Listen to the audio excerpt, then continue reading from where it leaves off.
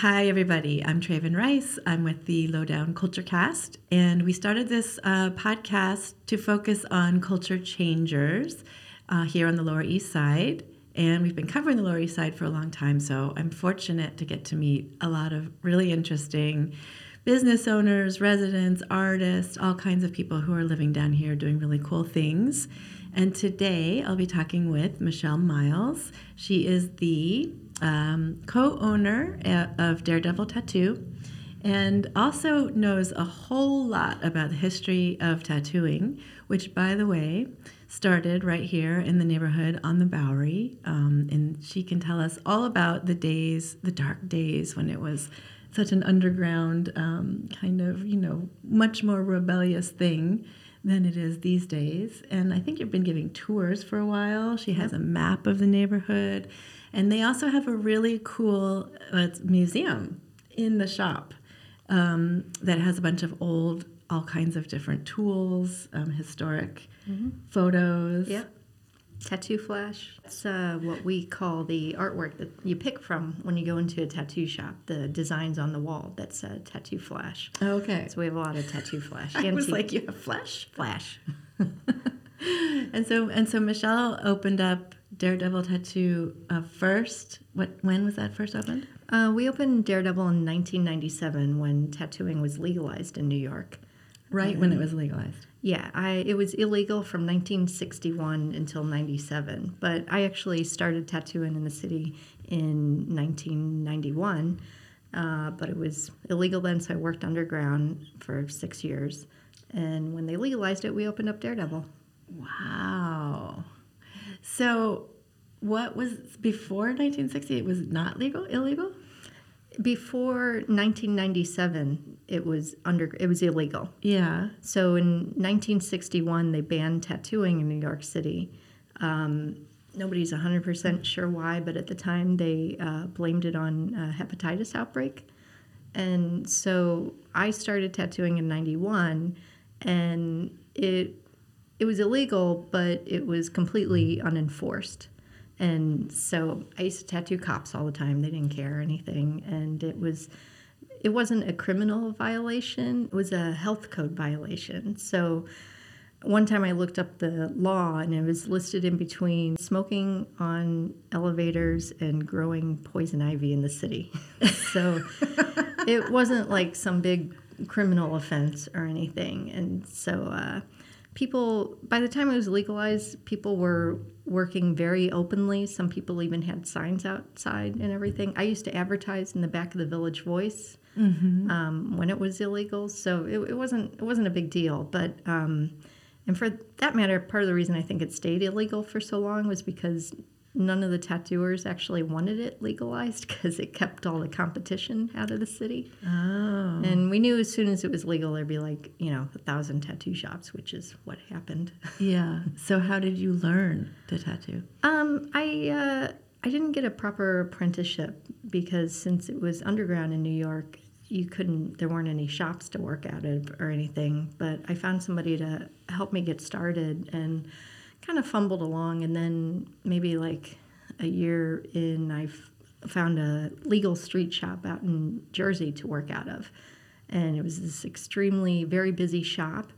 A lot of people went out to Jersey since it was legal there. It was a little bit easier to figure out who to go to get tattooed, and so it was in this neighborhood that it was in Montclair, and that town they had banned tattooing, and so this shop was grandfathered in, so they were in a very good position. It was a very busy shop, and I, basically 2 weeks working there was like 2 years fumbling along on my own, and I feel like that really was what taught me how to tattoo, was tattooing 8 hours a day, a few days a week. And what drew you to it? What was it that was so alluring?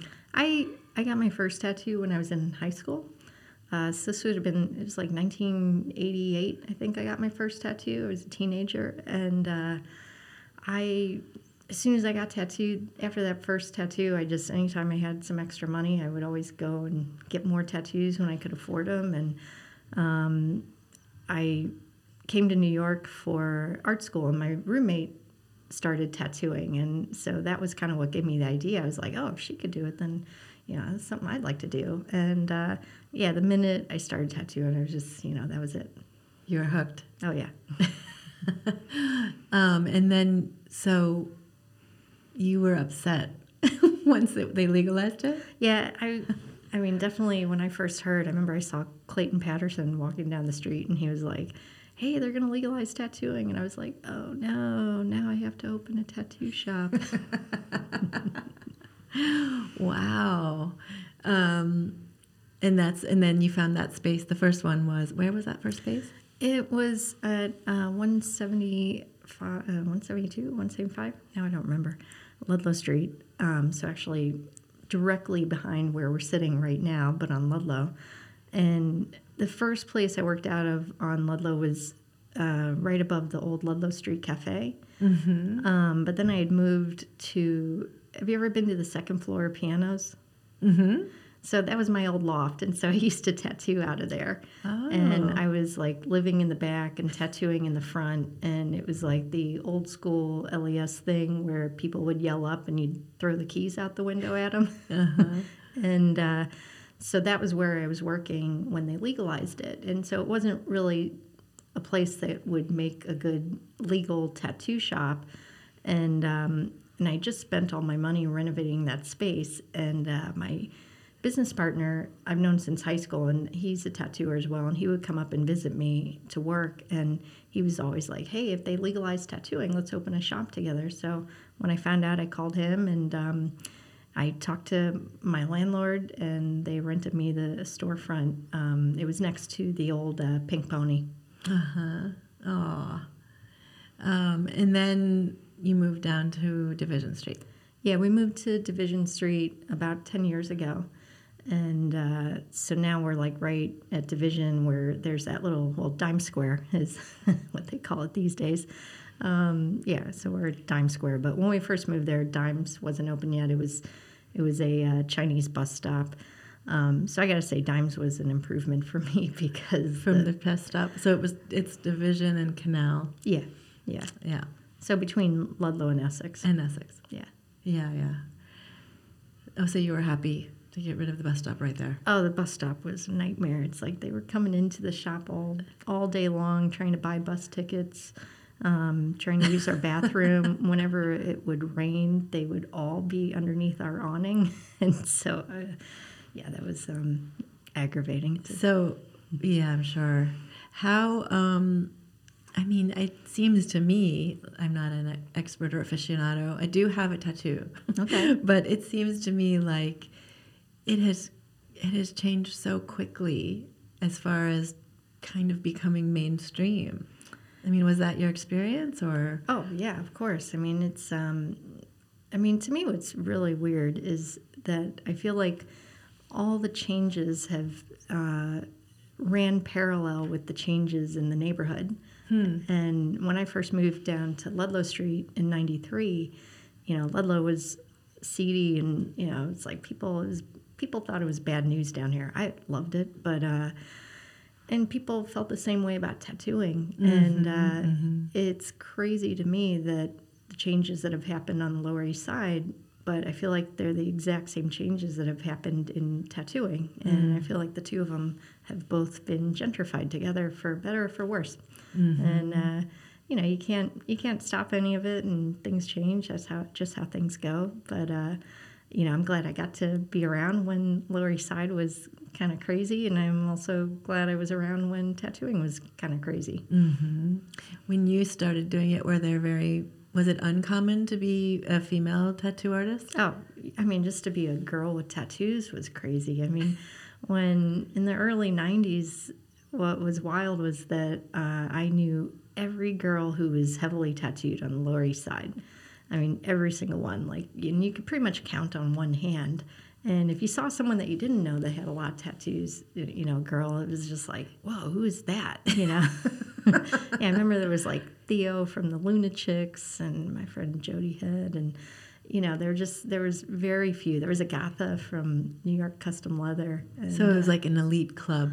Yeah, it was just this little club of us weirdos, and now it's wild because just so many people are heavily tattooed, and so many girls that are in their 20s are tattooed up to their ears, which, it's cool. It's all good. But yeah, it was a different scene back then. I mean, it's almost rare now to meet somebody who doesn't have a tattoo.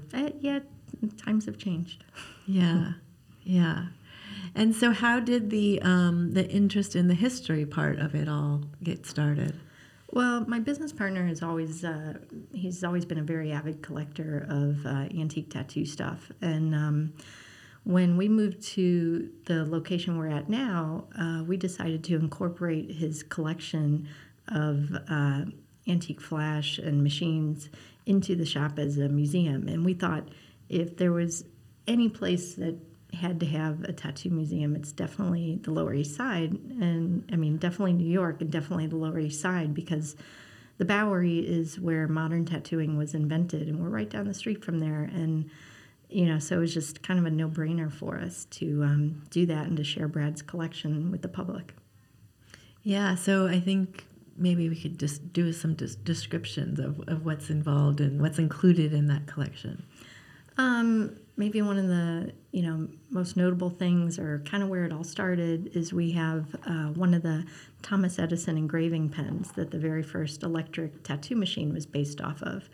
And there was a Bowery tattooer, his name was Samuel O'Reilly, who in 1891 he patented the first electric machine, and it was based off of this Thomas Edison engraving pen that Edison invented when he was working in a telegraph office, and it was the first patent for a motorized device in the United States. It's from 1876. So we have one of these Edison pens, which is a very significant thing to tattoo history, but also just, considering its history also in a broader sense, it's also an important artifact. How did you come by it? I think Brad got that off of eBay many, many years ago. And the thing is with collecting this stuff, because Brad started tattooing when he was 16 years old in the mid-'80s, and it was a much different thing collecting antique tattoo stuff, 10, 15 years ago, let alone 30 years ago. And so, these days, there's people that are outside of the tattoo community that are into collecting this stuff. So it's a much different thing. Like there's kind of like really no way to get the collection that we have at this point in time, because, just people now appreciate the value of this stuff. But like there was one legendary tattooer on the Bowery, this guy Charlie Wagner, who passed away in 1953. And he was, very important to tattoo history. He had a very long career on the Bowery. And when he died, the city came in and they took everything. The story is that they took everything and threw it in the dump. So it's like all that stuff that this legendary tattooer had, was literally trash to people. And so a lot of the stuff is very ephemeral, and, and a lot of it, hasn't survived. But, that's why we're so proud of this collection. It's really cool. And I know you're also doing neighborhood tours, and you have a map that you've mapped out, and some really interesting drawings of all these historical sites.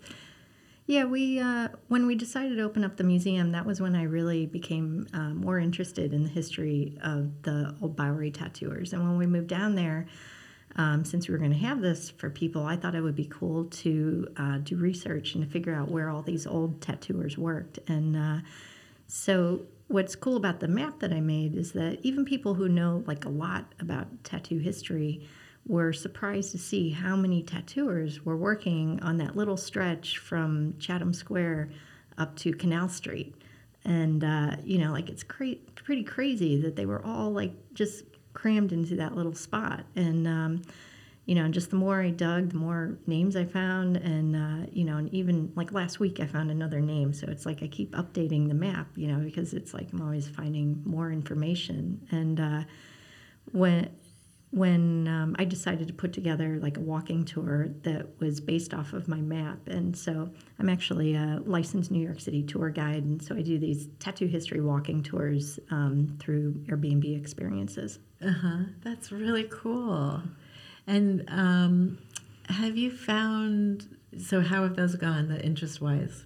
Oh, it goes great. I mean, I do them usually every week. Usually on Fridays, like 11 to 1. And it's great. I get people from all over the world coming on the tours, tattooers, but then people who don't know anything about tattooing. And to me, it's not just a tattoo tour. Like kind of like the two loves of my life, besides my husband and my dogs, are tattooing in New York City and specifically the Lower East Side. And so it's really interesting to me how the two are so connected to each other. And so my tour is also about like the broader history of the neighborhood and how the two of them grew up together. And so this was the first place in the United States that tattooing kind of came to be? Yeah, tattooing's earliest history, as far as like modern tattooing, not indigenous tattooing, was really came out of sailor culture. And the first tattooer to open up a permanent place of business, the first like professional tattooer in the United States, was this guy Martin Hildebrandt, and he was working over on the Fourth Ward, which is over by like now it's the Alfred Smith houses over there. Mm-hmm. And he was first listed as tattooing in the New York City Directory in 1858. Wow. So New York's tattoo history goes back to before the Civil War. Wow. Yeah, that's amazing. And I don't know, I'm just curious about what you would say. I'm sure people ask or you've thought about what it is about getting a tattoo that has this sort of allure to people. I mean, I think it has this power to it, and it's just this really intense means of self-expression. And I think, especially now getting older, it's like, you have so many things that you can't control with your body. It's like it's always changing, or it might not look how you want it to look, and all these kind of things you look at and you see that you don't like. But tattooing is like this really cool way that you can do something, make a change to your body that is something you chose and that expresses something that you like to look at and that makes you happy. Mm-hmm. And that experience of giving that to somebody else, I mean, it seems pretty intimate. Yeah, it's really cool. I mean, it's a very cool job because I'm able to make these connections to just all different types of people. I mean, whether it's some guy who has a hedge fund or some like, crazy derelict from the neighborhood. It's just, kind of cuts across like all these differences. Mm-hmm. Do you have any like harrowing stories or stories of like, what are your crazy experiences from the bad old days? Well, I always say that, when I moved to when I first saw like the ad to come, I was looking to find a place where I could work out of by myself. And I saw this ad in the back of the Village Voice for an apartment on Ludlow Street for $500. And, I had this customer of mine he was a cop, and like I said, it was unenforced back then, so like cops used to get tattooed, no problem. And so I told him I was going to go check out this apartment, and he says to me, he's like, "Do not move to Ludlow Street. That is the worst heroin block in New York City." So of course I, moved down to Ludlow Street because the apartment was $500 a month. And I ended up tattooing all the drug dealers down here, and they never gave me any trouble. How funny. And I remember, like, one really funny thing relating to that is one time I had to go out to, like, Brooklyn for something. And this was, in the 90s. And it was, like, late at night. I had some, like, photo shoot or something for one of the tattoo magazines. And the photographer's loft was in this, like, really bad area. And so it was when you had to call up from the payphone. And so there's all these guys on the corner, and they're looking at me, and I'm just like, oh, great, because I'm by myself, it's dark. And one of them starts walking over, and he's looking at me, and then he's like, "Michelle?" And I'm like, "Yeah." He's like, "Yo, I got tattooed at your shop." Oh, how funny. And he introduces me to all his friends, and that's really funny. It's kind of funny. The way to kind of stay safe. Yeah. Ironically. Tattoos have protected me over the years. Yeah. I definitely feel that. How funny. And, I mean, what about different trends? I'm sure you've seen certain things come and go. I mean, how would you say it's changed as far as what people are looking for?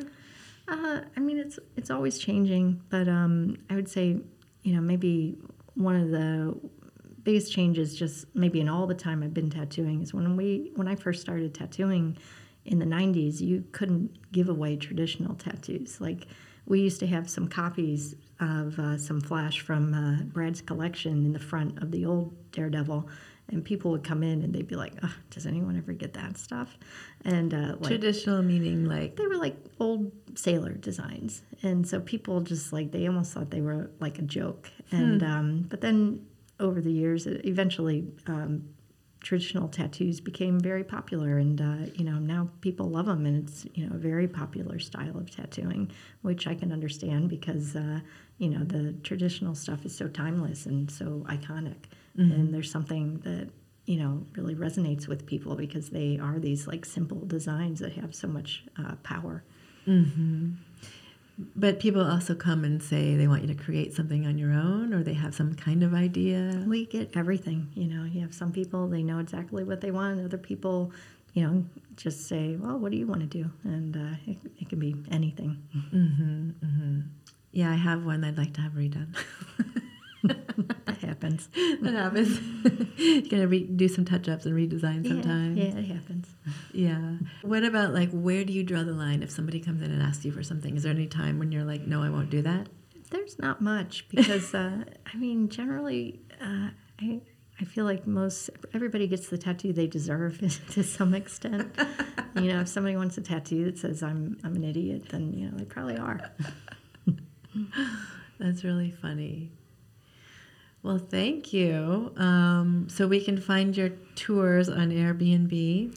If you go to my Instagram, Daredevil Michelle, I think I have a link on there to the Airbnb thing. And, or if you go to the Instagram for the shop, Daredevil Tattoo, you can find us there. Okay, and I highly recommend just going in and checking out the collection as well. Yeah, anybody's welcome to come check it out. We're open every day, 12 to 8. Awesome. Thanks so much. Thanks for having me here. Yeah, it was really fun.